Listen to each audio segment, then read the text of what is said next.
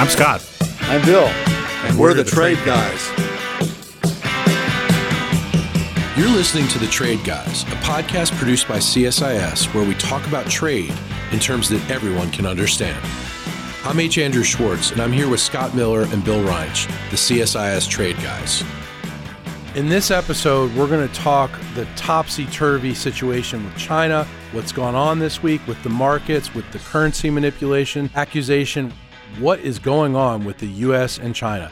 Plus, we welcome a special in-house guest. John Hillman is a senior fellow with the CSIS Simon Chair. John also directs the Reconnecting Asia project at CSIS, which tracks new roads, railways, ports, and other infrastructure across Eurasia and China's Belt and Road Initiative. We'll discuss what the Belt and Road Initiative is, how it might be affecting global trade, and what the initiative says about China's economic vision. You'll hear all that and more on this episode of The Trade Guys. And we're off. This week, gentlemen, was a little insane with what's going on with China. We had a big back and forth with the Chinese. They're currency manipulators, according to the Trump administration. The market had a precipitous fall. Today, though, it's back up as we speak at 3:30 on Tuesday. At 3:30 on Tuesday, it's back up 277 points and climbing. What's going on, Trade Guys? Tell us your wisdom. Just as a starting point, it looks to me like the president is frustrated.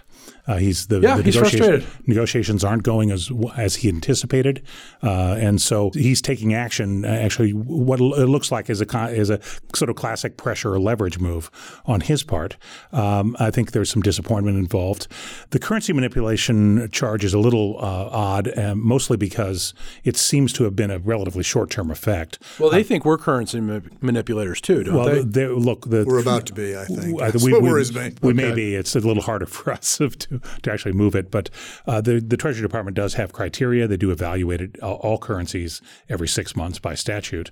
And China didn't meet the criteria for currency manipulated at the last regular evaluation, but it does now. And being labeled a currency manipulator doesn't have any immediate action. I mean, other than being called sort of you're a bad economy, right, or something like that.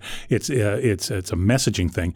At the same time, because the financial system is quite complicated, there's only so much that the Chinese can do in terms of lowering the value of the RMB without creating a lot of internal risks.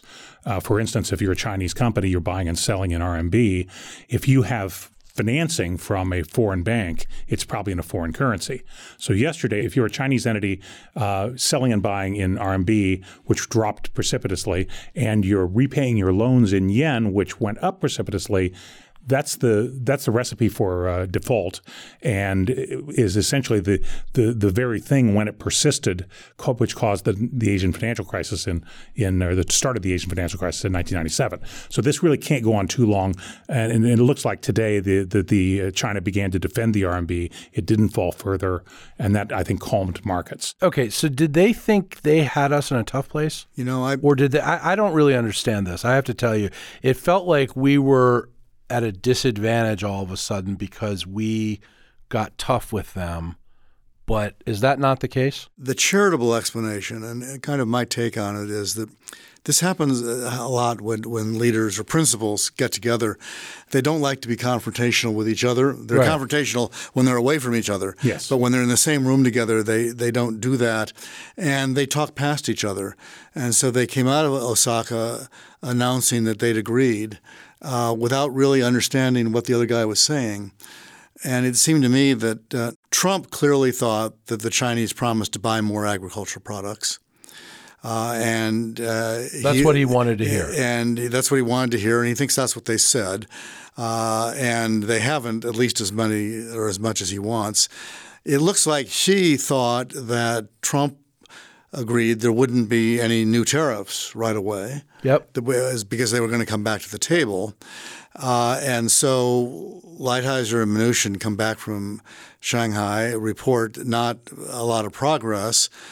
Trump loses it, announces the tariffs. For Xi, that's and announces that the Chinese are not buying enough agricultural products. So from Trump's perspective, it's a breach of faith on the Chinese part. From Xi's standpoint, it's a breach of faith on the American part. And then it's Trump doing what he, announcing the tariffs, which is a classic leverage move, as you said. And then I think what the Chinese have done is to say, in effect, not too subtly, hey, we got tools too. Right. Yeah. I mean, I don't think nobody thinks they forced the RMB down. All they did was stop defending it. And it went down of its own accord because there's market forces are going to take it down because their economy is slowing down. Sure. So what they've done for the last year is prop it up, which is ironic because when you tell them not to manipulate their currency, in fact, to the extent they've been manipulating their currency, it's been to help us, not hurt us. And they stopped doing that. So it went down. There's a tool. They announced yesterday they're not going to buy any more agricultural products. Another tool. Yes. I mean, they're dropping hints all over the place that the Trump view was because we have a big deficit with them, we have more leverage. We buy all this stuff and they don't buy as much stuff. We can hurt them more than they can hurt us. I win. And what the Chinese are saying, no, it's more complicated than that. We got a lot of other tools. Yes, and while we may or may not have more leverage because of the size of the deficit, China definitely has more ability to withstand or tolerate irritation and pain. Just their politics are different. At the other, and their investors are not necessarily going to be able to call up their leader and say, "Hey, I lost X millions of dollars, if not billions today, and I don't like it." Yes. Now, yesterday was the worst day in equity markets for 2019. That's right. And now every year has a worst day. It just happened. But it's noteworthy, just on that the market is lower now than it was in January 2018. That for me is the key. Is when this all started about January 2018, and the Dow Jones Industrial Average, at least as a benchmark, is lower today than it was in January. So 2018. all these gains we made are erased. Well, the thing is, that says the equity prices are equal despite a strong economy, despite strong corporate earnings, which says there's some uncertainty there. There's some questions about investment. So overall, when you look at over the period of 18, so it's not months, that the gains we made are erased. It's that there's uncertainty. Yes, the markets have been basically flat for 18 months during the time of this controversy with China. So if you're Trump, and your claim to fame is you make good deals, you exert leverage, and you get results, maybe that's not the case here. He's at a point of stalemate at the moment. It's exactly what we've said. It's an unusual – for me, it was an unexpected development. I had the great good luck to be in Canada while all this happened, so I didn't have to think about it too much. But, I mean, we've talked about this before. Eventually, he's going to figure out that he's not going to get what he wants. And then he has to decide whether to settle for less and call it victory or continue the war and keep on fighting. This, to me, is kind of an unexpected blip. He reacted, probably overreacted. I think they decided that they've had enough and needed to send some signals about what there are limitations to what they're going to put up with. What I hope does not happen is that, the logical doubling down response for Trump is we're going to devalue the dollar, which is a lot easier said than done, and more pressure on the Fed to do that because the U.S. government, not the Fed, the government doesn't have enough money to do that on its own, so the Fed would have to cooperate. The only way you can do that if you're the United States is if you line up all your allies to help you, which is what we did in the Plaza Accord in 85 or 86. Right. But I can see Trump trying to muscle the Fed into doing this. At some point, sounds like a lot of work. Well, at some point, we have to have an adult who says, this is stupid. If you get into a cycle of competitive devaluations, the last time we did that was during the Depression, and it did not have a happy ending. Yeah, my sense is that it's going to be an interesting month because the tariff increases are suspended or will take effect September 1. So there's some time for things to calm down here a little bit, and it could be that the president decides that we're going to live with this for a while, and he's not going to try to escalate. Also, I would just point out that when China says we're not buying American farm goods anymore, it's not like the Chinese or their livestock are going to stop eating. Okay, they're going to buy some imported products, likely from other economies, and there'll be some global demand for global exports. But it is a pretty direct message. I would agree with that. politically, what's his game here? What's his end game? Is that he's going to play this out for a while and then figure out a way to come in and save the day and take credit that he ultimately won? Is that the end game? You mean Trump? Yeah, Trump. I think he has to play it out for a while because in the end, it's going to be less than he wants, and he has to sell it as a victory. And the best time to do that is shortly before the election, right, so people won't know it's bad until after they voted. So he has to string this out for a year. And yeah, this is a way to do that. Just keep people guessing. Roughly what we talked about a week ago in the tweet storm. Right. But what I don't understand is while he strings this out, maybe some Republicans have tolerance for, that string of a game, but do investors and serious business people have that kind of tolerance for that kind of pain? The president's China policy is astonishingly popular in Washington. Yeah. It is one of two things that, in my view, there is actual bipartisan support for. The other thing is dealing with big tech, where both Republicans and Democrats agree something has to be done. They don't agree on the something. But when it comes to China, U.S.-China economic policy, the president has a lot of support right at the moment. And I wouldn't expect that to change overnight. Okay, but what about the rich people that President Trump absolutely cares about? Rich guys in New York that are his peers that call him on the phone and say, hey, we don't like this. Well, look, Congress is out of town for 5 weeks. And, summer is a time when interesting things happen. So we'll have to watch it. All right. Well, we're going to have to watch it. As promised, though, we also have a very special guest with us here today, John Hillman, Senior Fellow at CSIS in the Simon Chair. He's also Director of the Reconnecting Asia Project at CSIS. Now, for those of you who don't know about Reconnecting Asia, it is an amazing project and a website that analyzes China's Belt and Road, and it maps and analyzes all of China's new roads and railways and ports and all the infrastructure that's emerging across the supercontinent that is known as Eurasia. John, welcome. Thanks for having me. We got a lot to ask you. Let's start with Belt and Road 101. What is it? What are some of the examples of projects, and why is China doing it? So I think we're still trying to figure out what it is. But this is Xi Jinping's signature foreign policy vision. And it's something he announced in 2013.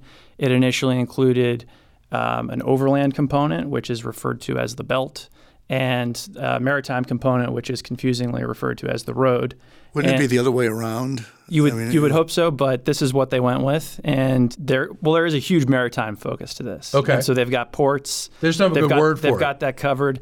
I'm sure there are plenty of words for it. Okay. And in fact, this is actually good advice for them. I think they're in a way trying to rebrand the Belt and Road Initiative, maybe not by changing the name per se, but the brand has not done so well over the past few years since it's been announced. Belt and Road sounds kind of harsh.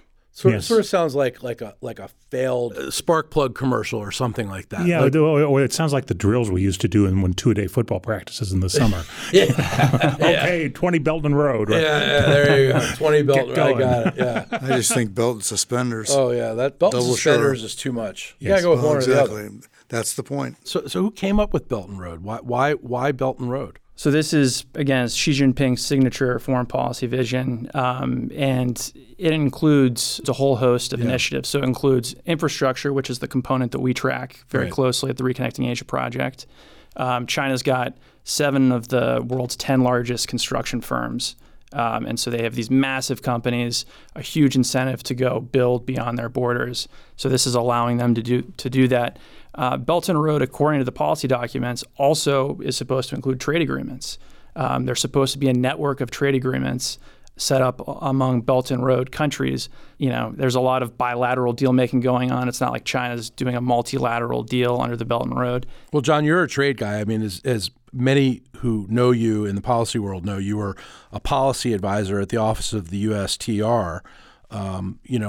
What's the big trade component of Belt and Road? So the physical infrastructure component of it actually involves selling goods to countries, often by providing the export financing for China to do that. When those links, if they are completed, that could also encourage trade as well and facilitate trade.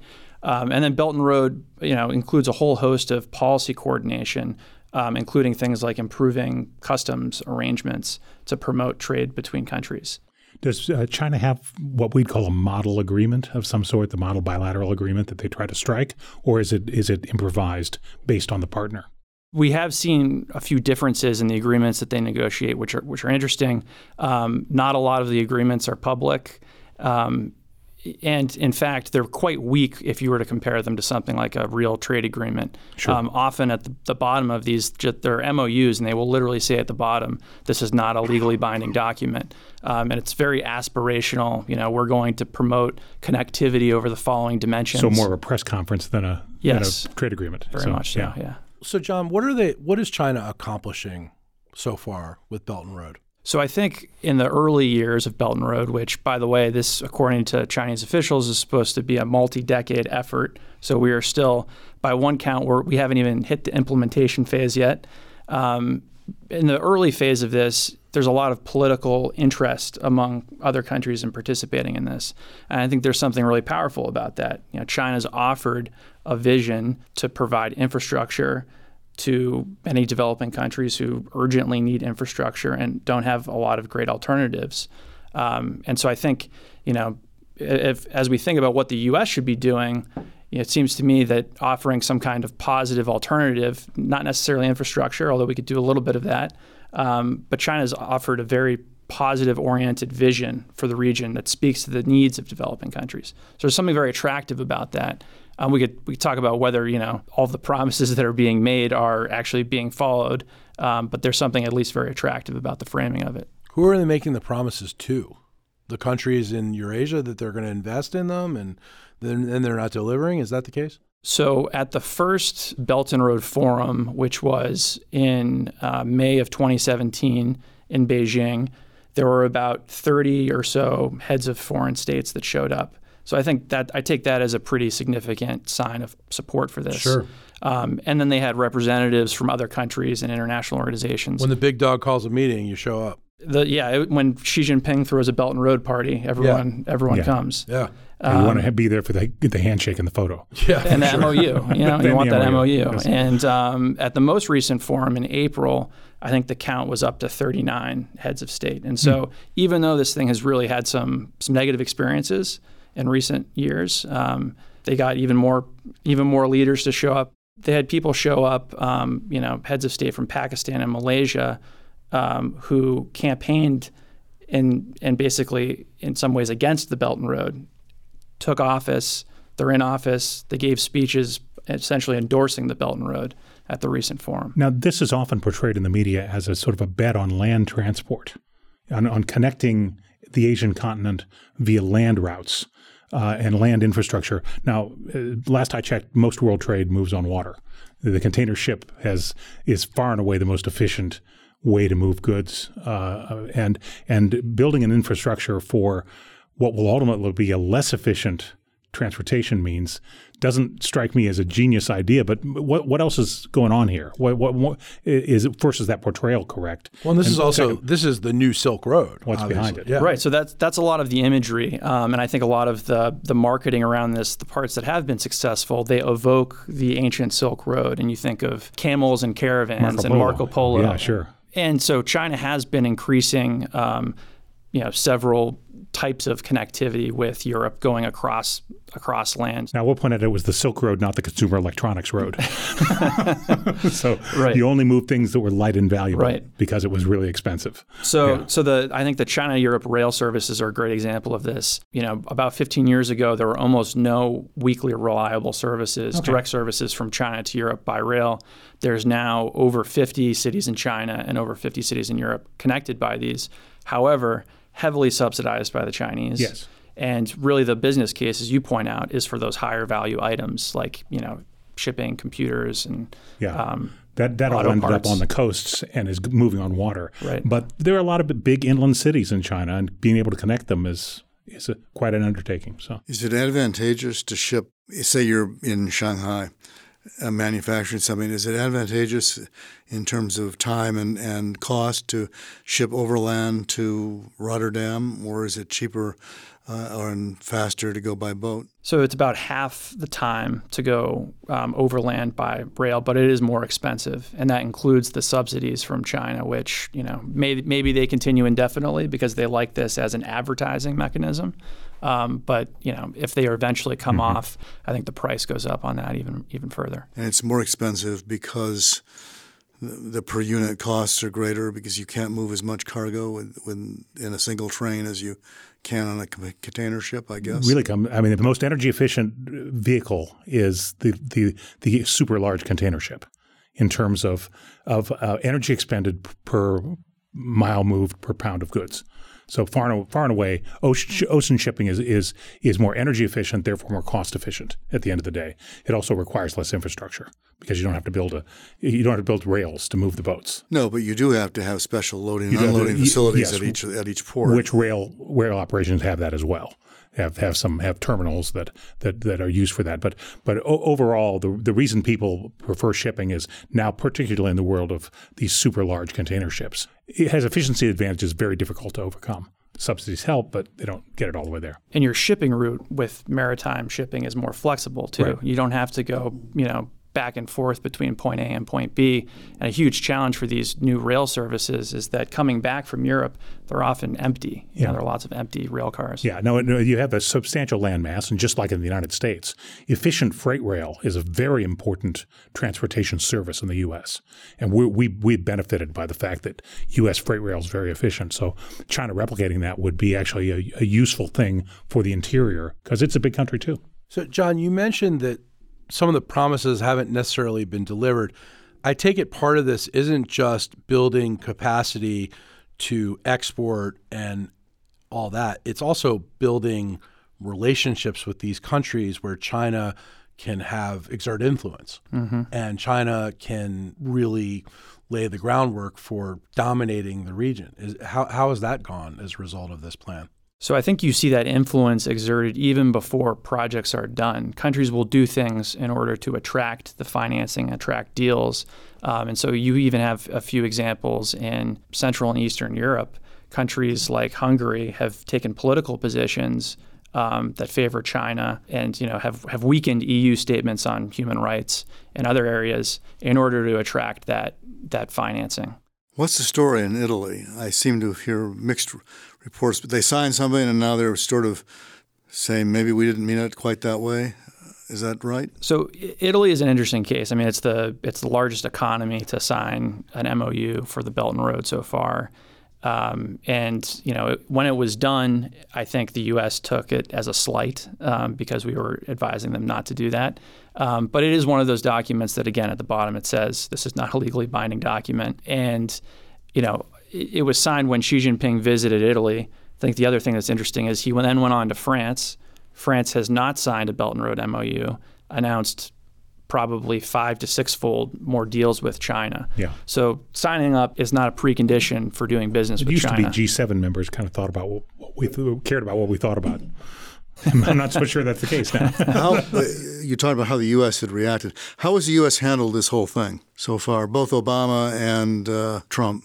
In the Obama administration, this was even earlier days of Belt and Road.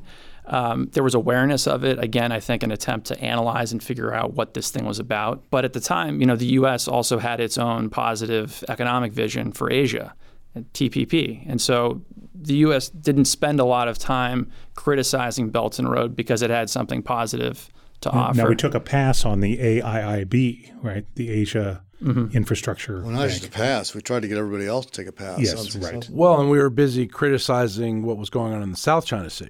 Mm-hmm. Which brings me to another question. I mean, are there concerns the Belt and Road projects are laying the groundwork for Chinese military bases? Are those concerns valid? So some of those concerns are valid. I think that there's all these infrastructure projects are dual use. A port that works really well can be used for cargo ships. It can be used for naval vessels.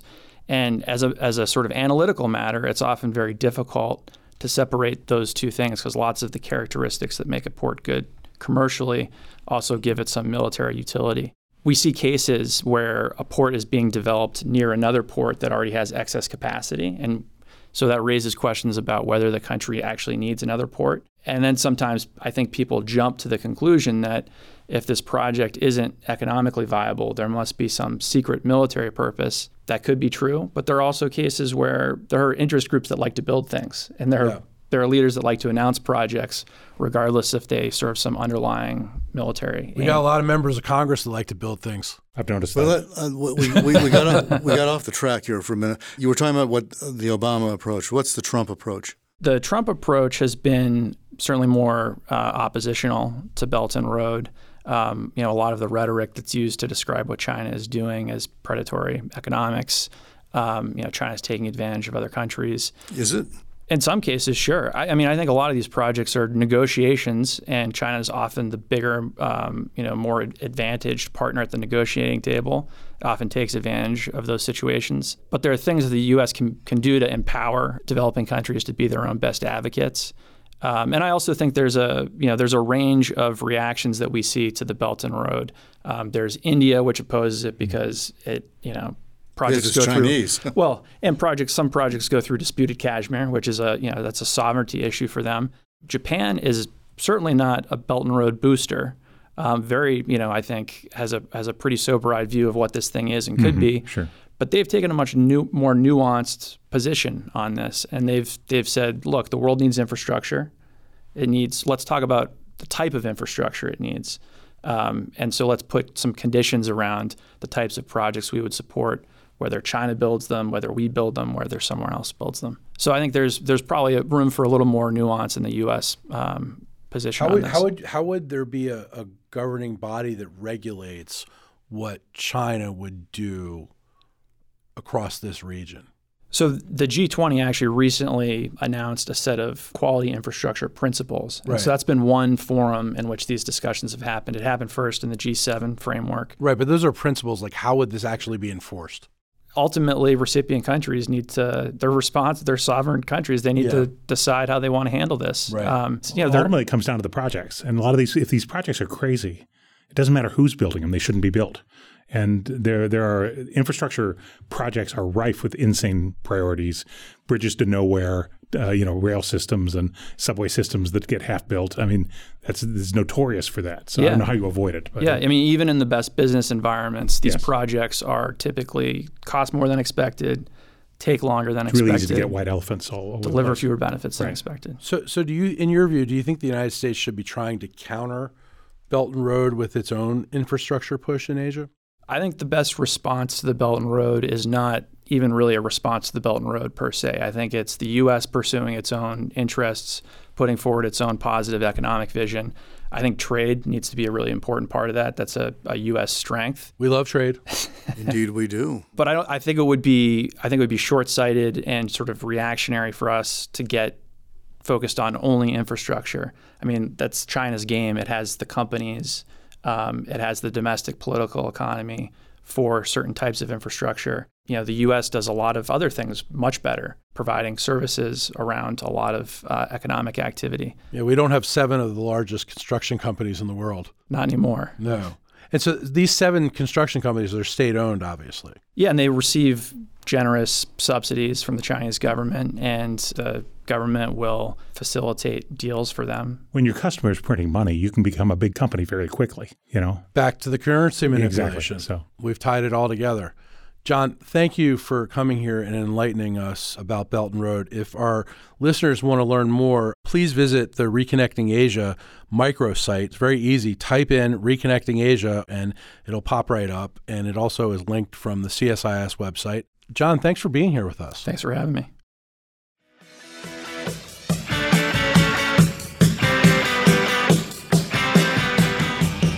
To our listeners, if you have a question for the Trade Guys, write us at tradeguys@csis.org. That's tradeguys@csis.org. We'll read some of your emails and have the Trade Guys react to it. We're also now on Spotify, so you can find us there when you're listening to the Rolling Stones or you're listening to Tom Petty or whatever you're listening to. Thank you, Trade Guys. thanks, Andrew. You've been listening to The Trade Guys, a CSIS podcast.